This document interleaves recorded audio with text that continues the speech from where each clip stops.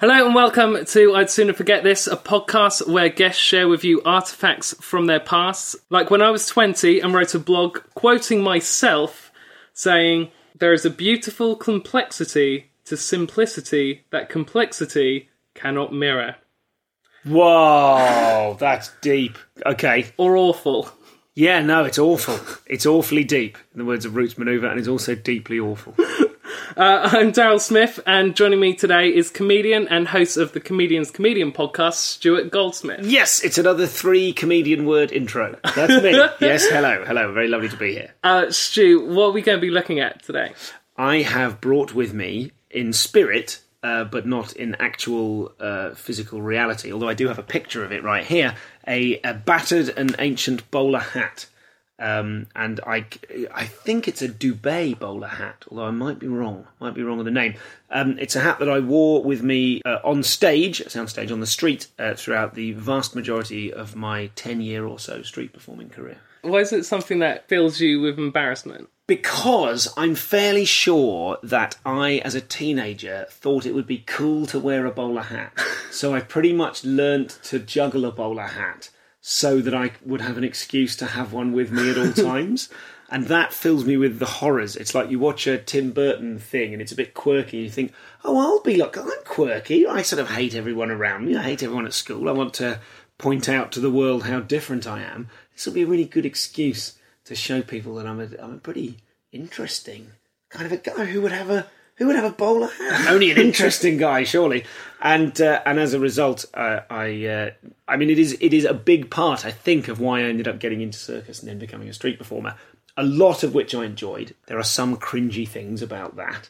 But I broadly am very much in favour of street performing. I love it. It's just that the hat itself was like this. It's like my secret shame within it. You were drawn to street performing, and so I could wear a circus, hat. so you could wear a hat. Well, it's more that the hat kind of exemplifies the way in which I was drawn into the idea of circus, which was as a sort of not exactly a cry for help, but kind of a cry for, "Hey everyone, look how different and interesting I am." Okay, and so the hat was a visual representation of that. Yes. So where did you get it from? Very difficult in Leamington Spa in the 90s to get hold of a hat, certainly one that would fit my big head.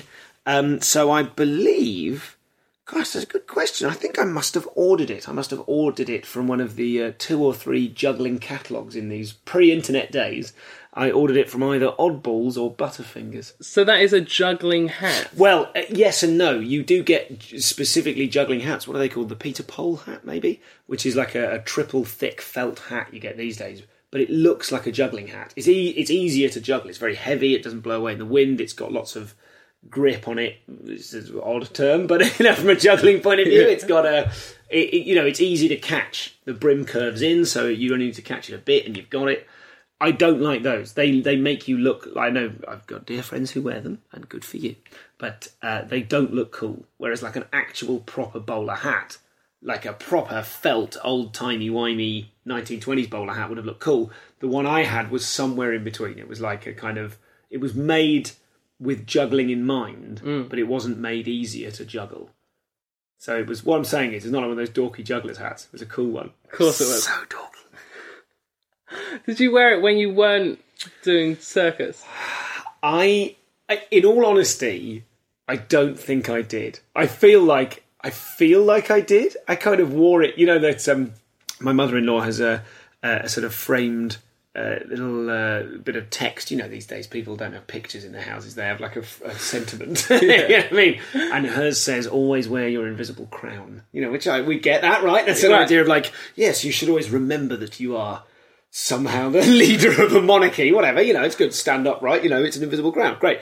I think I always wore my invisible bowler hat. I think I was such a loser.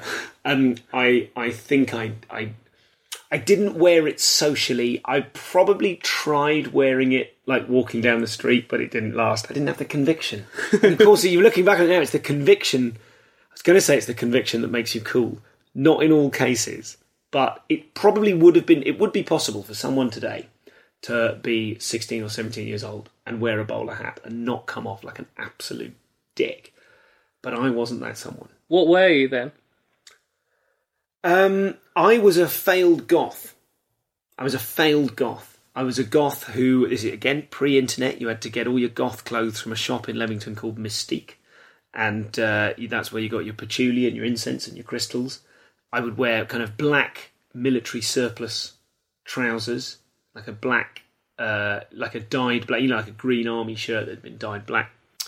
Para boots, paratrooper boots.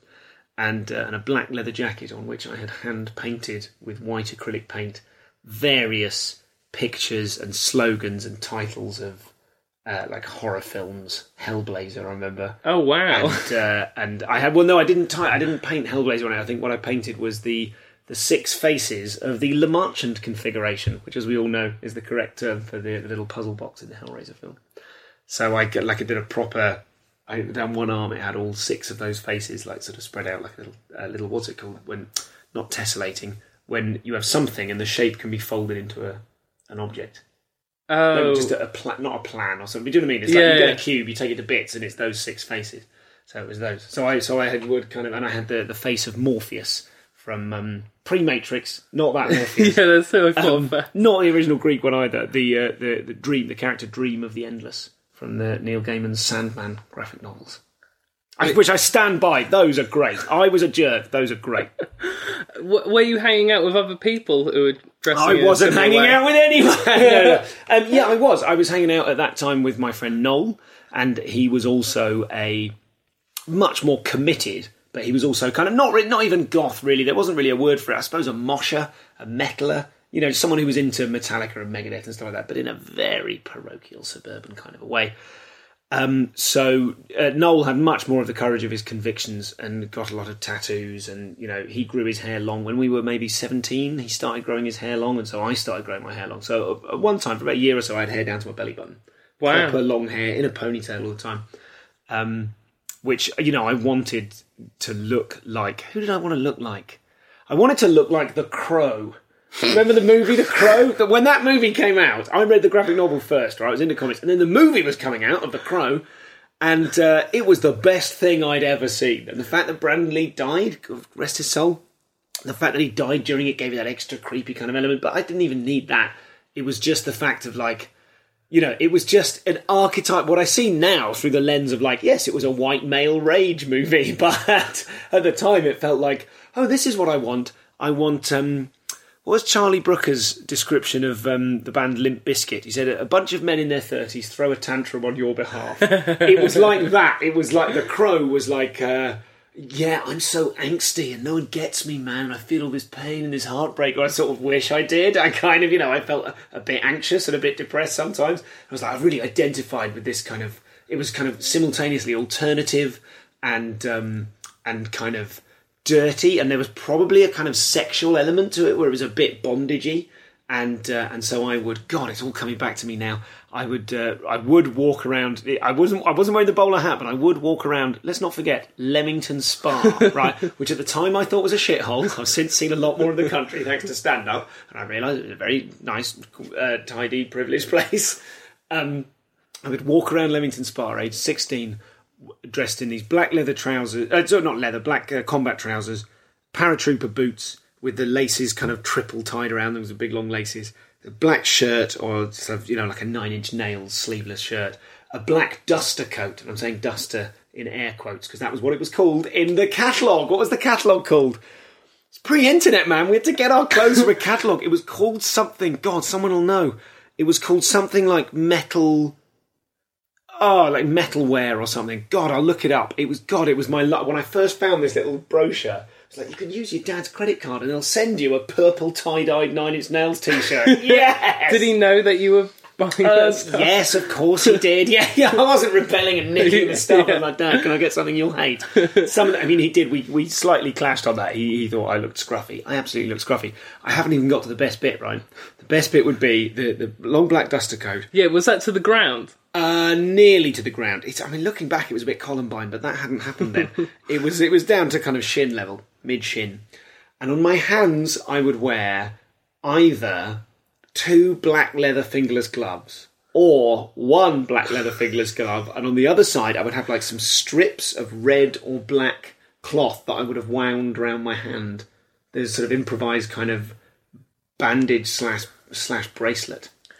And God, I was rad. And what's weird, you felt more comfortable walking around dressed like that than wearing a bowler hat. Yeah, well, yes, but the bowler hat wouldn't have. I mean, hats don't suit me. Never have. God, ever. I was walking around the Secret Welsh Comedy Festival recently wearing a flat cap, like a Peaky Blinders flat cap, but like really far back on my head with a bit of fringe coming out underneath the brim, because my wife told me it looked good. And I'm like, yes, finally, a hat that looks good. And people were very much divided. My friend Janine gave me a lift into town. I said, so, what do you reckon about the hat? And she immediately, like, no sparing my feelings, she was like, not keen. Glad you mentioned it. So I don't look good with hats. But I've got a pointy fox-like face, and a big head. So for it to fit on my head, it would need to be a big dome-shaped black bowler hat. It would have looked fucking preposterous, even if I had been wearing like a grey three-piece suit, and a pinstripe, and being, John Cleese or whatever. That would have looked terrible. But I wouldn't have wanted to wear it with a grey pinstripe suit. I would have wanted to wear it with the kind of black, leather / fabric kind of gear.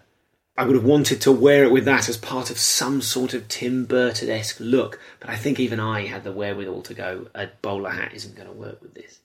But the other reason I wanted to wear it was because I could do some quite impressive tricks with it. I could flip it off onto my foot and I could kick it into the air and catch it on my head, I would say 8 times out of 10.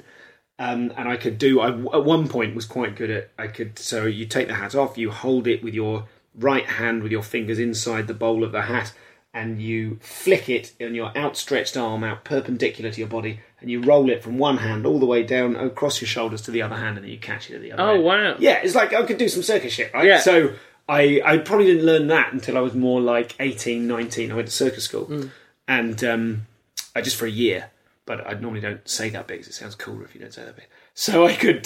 cooler? Question mark? So I could do a couple of tricks. So part of me wanted to sort of have a permanent trick, just as if anyone would, as if at some point there would be the need to distract someone by doing a bowler hat trick or to impress a girl or something. God, I hate myself.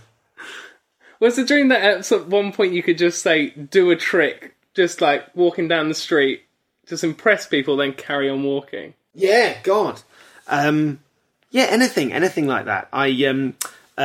Pete Dobbing, stand-up comedian, a dear friend of mine, he and I sort of first met and first bonded over, we were both street performers in Covent Garden. He was very new, we'd only hung out like once or twice, and on our way to a tube station we both took out our then paper tickets back in the olden days, and they're a perfect size and not texture, what is it, the amount of give, flimsiness, whatever it is. It's perfect for doing what's called a backhand production, which is the trick I always associate with Will Smith in the Men in Black video, where you go, like, there's the back of my hand, there's the front of my hand, and bang, there's a card in it, right? Okay, so that is a magic trick. It's absolutely perfect size and flexibility, I suppose, to do with that.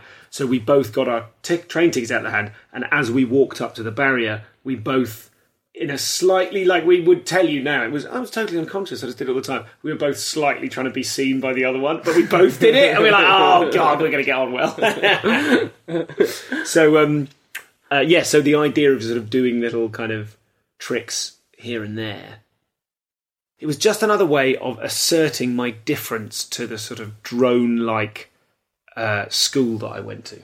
So anything that could possibly, and God, that implanted that in me a long time ago, that idea of there are two worlds. There is the drone world where you are pupil number 1756 and you're called by your surname and you are alone and it feels like prison and you have to wear a special jacket and you're the rules of any of the games and it's just awful. I hated every minute of it. And then there was the drama group at the weekends being funny, showing off. There's girls, it's exciting. And then also there was sort of, even before that, there was kind of like a sort of an alternative culture undercurrent in my life. There was sort of like I was reading zines and comics and but interesting comics, not just Marvel kind of. I like Marvel comics, but I was reading like Warren Ellis comics and Neil Gaiman comics, and it was like, the idea of story and the idea of something being more real than reality and something being mythical and archetypal and And so it felt like, oh, the drone world. In fact, I was just thinking about it now. I suppose what it felt like at the time was the drone world that I was trying to escape. With all apologies to anyone who has a regular job or has to wear a suit. But I was trying to escape that world. And when I discovered that kind of subculture of story and myth and all the rest of it, to me, that seemed to give the lie to the drone world. That made that seem as if people who had regular jobs weren't just... It's not just a case of like they're doing the normal thing and I want to do something different. It was like, oh, the normal thing is something interesting. And actually what they're doing is ignoring all of the richness and wonders of the world. Okay. You see what I mean? Yeah, it's like they're the alternative. I'm doing what you're supposed to do, which is give a shit about... I mean, I'm finding it hard to sum it up, but if I say story and narrative and myth and drama, and I don't mean drama in a kind of drama group way, although that's obviously what that's there for, but just the sort of electrifying addiction to a sort of narrative. Like I still now, when I read that bit I did in the show you saw last night about the book Grandpa's Island, when I'm reading stories to my baby, and I've not read the story before, and it's well written, and it's literally like, might be 10 pages, but the moment when you realise what it's really about, like halfway through an episode of South Park where you go, oh, that's clever. That, to me, is sort of one of the most exciting things in the world. So recognising from like Neil Gaiman comic books where you'd read it, like American Gods is on at the moment on Amazon Prime. That's based on a Neil Gaiman novel, and it's the premise of the novel is that all the gods are real, and people don't believe in the old gods anymore, and so the power of a god is related to the amount of belief that humans have in it. So if you know a bit of mythology and a bit of trickster archetype and a bit of short stories and the rest of it, you quickly clock that when, and this isn't a spoiler because the series took a different route on this, but you kind of like, there's an African god and he's called Mr. Nancy, and he scuttles and you go, oh, that's Anansi. That's like a coded. He's going to turn out to be Anansi, the spider god from the old trickster stories of Anansi. So you get to feel like you go, oh great, I noticed a thing, a secret, like a mythical, archetypal kind of subculture thing, and I also get to pat myself on the back for having noticed it because it's been deliberately drip fed to be such that I would notice it in that way. So I don't know what that has to do with me dressing like a bad goth, but I think there is a link. There is some sort of like, I wanted to be part of something different that also felt more real. I'm Nick Friedman. I'm Lee Alec Murray. And I'm Leah President. And this is Crunchyroll Presents The Anime Effect. We are a new show breaking down the anime news, views, and shows you care about each and every week. I can't think of a better studio to bring something like this to life. And yeah, I agree. We're covering all the classics. If I don't know a lot about Godzilla, which I do, but I'm trying to pretend that I don't right Hold now. it in, hold it. And our current faves. Luffy must have his due. Tune in every week for the latest anime updates and possibly a few debates. Oof. I remember, what was that? Say what you're going to say and I'll circle back. You can listen to Crunchyroll Presents The Anime Effect every Friday wherever you get your podcasts. And watch full video episodes on Crunchyroll or the Crunchyroll YouTube channel.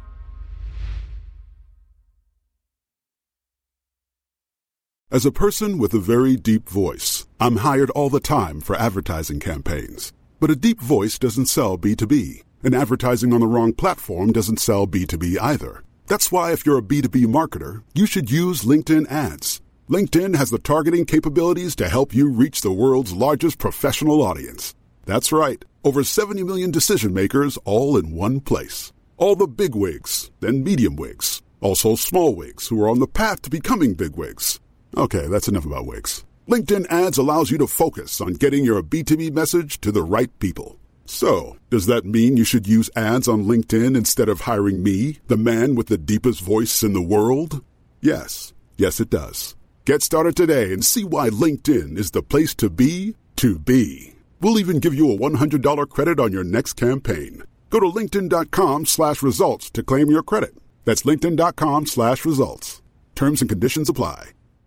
Ryan Reynolds here from Mint Mobile. With the price of just about everything going up during inflation, we thought we'd bring our prices down. So to help us, we brought in a reverse auctioneer, which is apparently a thing. Mint Mobile Unlimited Premium Wireless. How to get 30, 30, bit to get 30, bit to get 20, 20, 20, bit to get 20, 20, bit to get 15, 15, 15, 15, just $15 a month? Sold! Give it a try at mintmobile.com/switch. $45 up front for 3 months plus taxes and fees. Promo rate for new customers for limited time. Unlimited more than 40 gigabytes per month. Slows full terms at mintmobile.com. Were you trying to visually show other people that that's what you were interested in? Good question. That's a good question. I don't think I ever thought, if there are other people who are into that, they'll get me. It's like putting up a flag so they'll spot me. No, I don't think I ever did think that. That seems weird. You'd have thought so. I was trying to show the people who were normal that I wasn't one of them.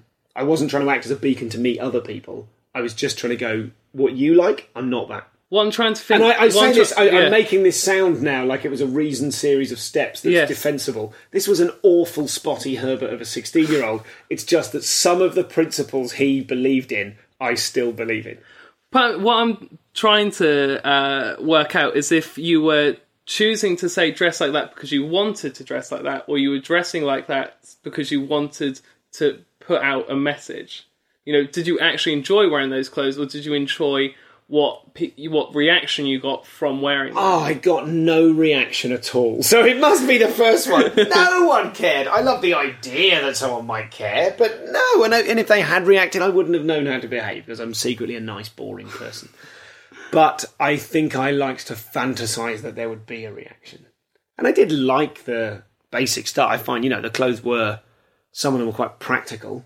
Not on hot days, of course. But, the boots were quite hard wearing. So I suppose I wanted to emulate like Trent Reznor from Nine Inch Nails, or look a bit like Death off from the Sandman, or those sorts of things. I don't think I was trying to cause a reaction so much as just trying to feel fulfilled in myself, to feel like, this is an identity. This is who I am. I'm this person. This is, I just wanted to, I was completely in search of an identity for a long time, and I think that was one of the means, the way I dressed, and the getting into the circus stuff. That was like, I'm that guy. I'm the guy that I can do tricks. Right, that's a thing. That's a part of my identity. At my wedding, my godson was there. He is 12 or nearly, and no, he's 11. He's definitely 11. He was doing side flips off a wall for money. and he is something similar to me. It's probably partly my fault. But he's a bit shy, and so he was asserting his identity by being the kid who can do side flips and impressing adults and making them give him money, and it became a currency through which he could be present at the party. And I suppose I was doing something similar. When did it change then? When did you stop feeling that you needed to do that? God, that's a very good question. I suppose when I was still dressing like that when I went to circus school. So I was about 18, 19. And I had long hair all throughout circus school. Very long hair, impractically long hair when you are doing trapeze and, aerial stuff and sweating a lot and needing several showers a day. Impractically long hair. In the last week of circus school, I went, bollocks, and shaved it all off. And went, what was I doing having long hair? And I suppose that had some sort of quality to it, like kind of shape. I've tried to cling on to who I was as a teenager, but it's no longer practical. But then I just went off. I mean, I then, after circus school, I then did a degree in a crazy hippie art college in South Devon. And I remember that was I was still casting about, not knowing what my identity was, but I went through a lot of different types of... The outfit I most remember from there was those big, very 90s. It was 2000, but they were still very 90s. Big trousers, like big grunge long trousers with big pockets and like a loopy belt you could put a hammer in on the side. Oh, did you wear a chain with it?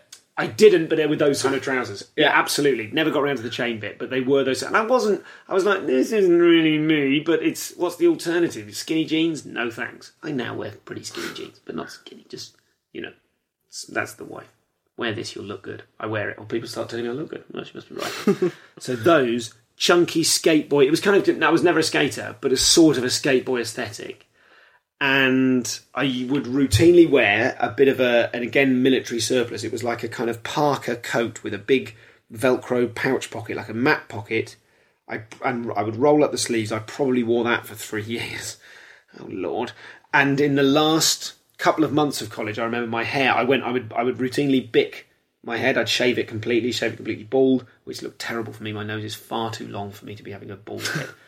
And in the very last couple of months, I did a clown show as my final piece of my degree, which was a kind of a fucked clown show that was sort of falling apart and like deliberately failing, and all the gags went wrong and stuff fell apart, but it was quite dark and twisted, man.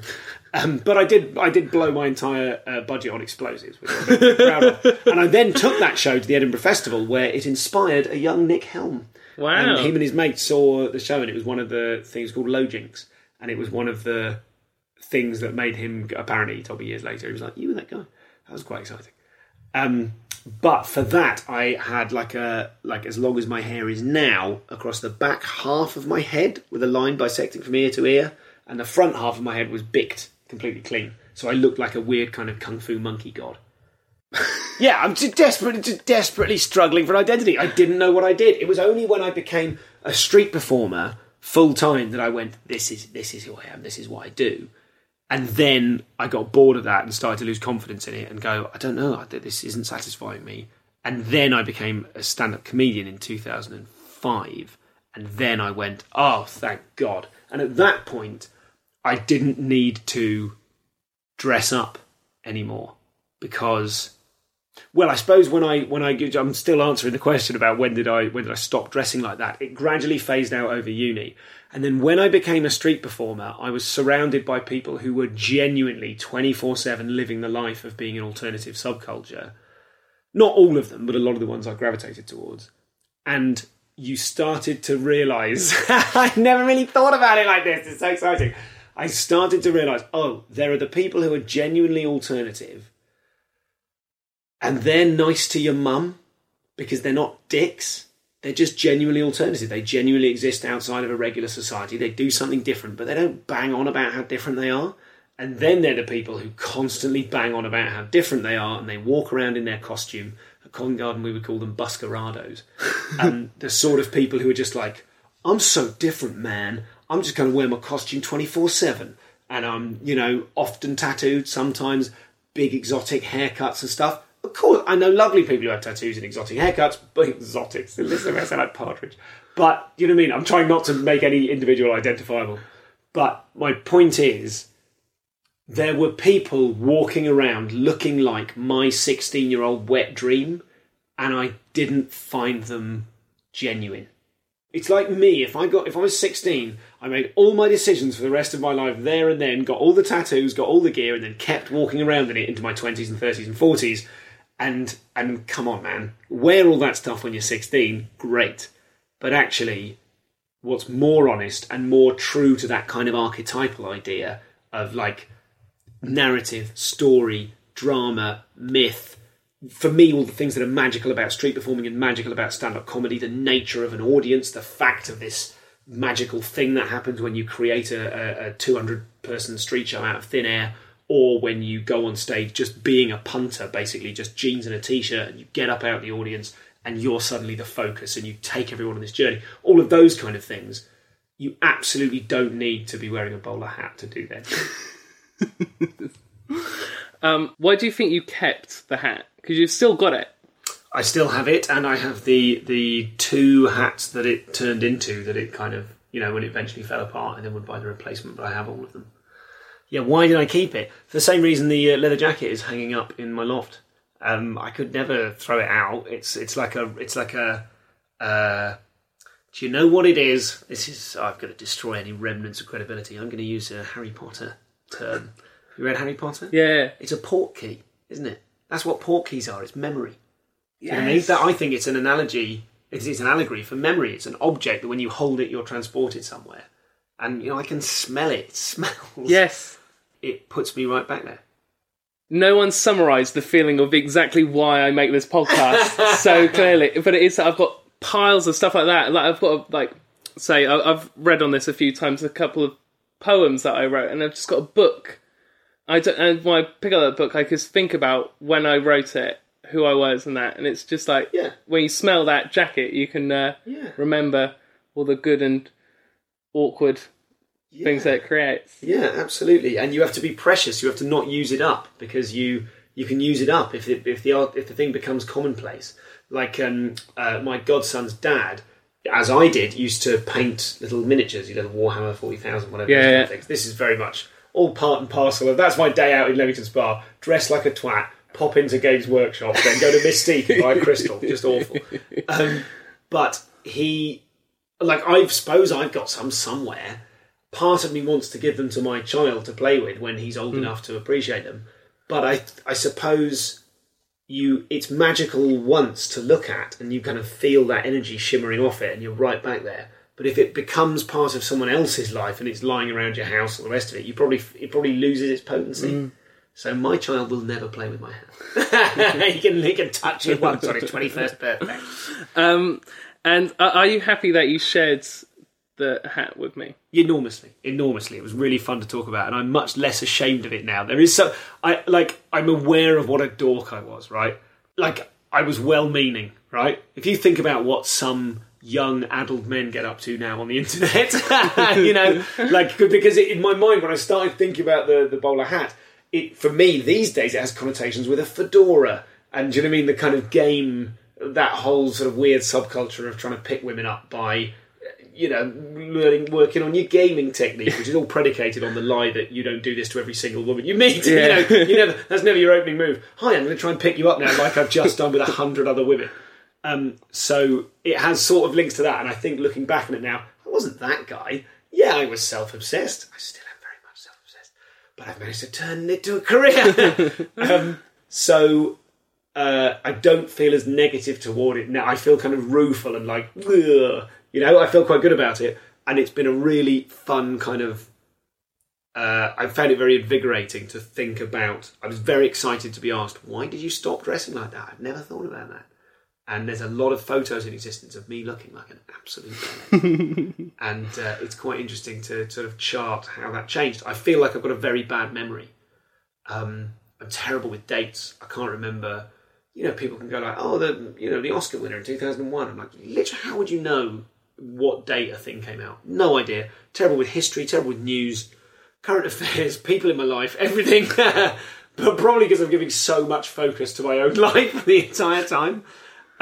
So it's very nice to reminisce. And I can see why the elderly find this. It's a thing, isn't it? For the elderly, it's like reminiscence therapy or something. You go and talk to them about the old days. You should do that. You should use your podcasting powers for good. Well, I have spoken to my granddad on this, who's 84. You already know your granddad. Go and meet some old people who are lonely and go and ask them about stuff. All right, my final question is, if you could go back and speak to yourself the day that you brought that hat, what would you say? Oh, wonderful. I would say, don't worry. It all works out. It all works out. All of the alternativeness that you want to be, you will find a level. You will be as alternative as you want to be, and you will also be as normal as you know in your heart that you are. You do it.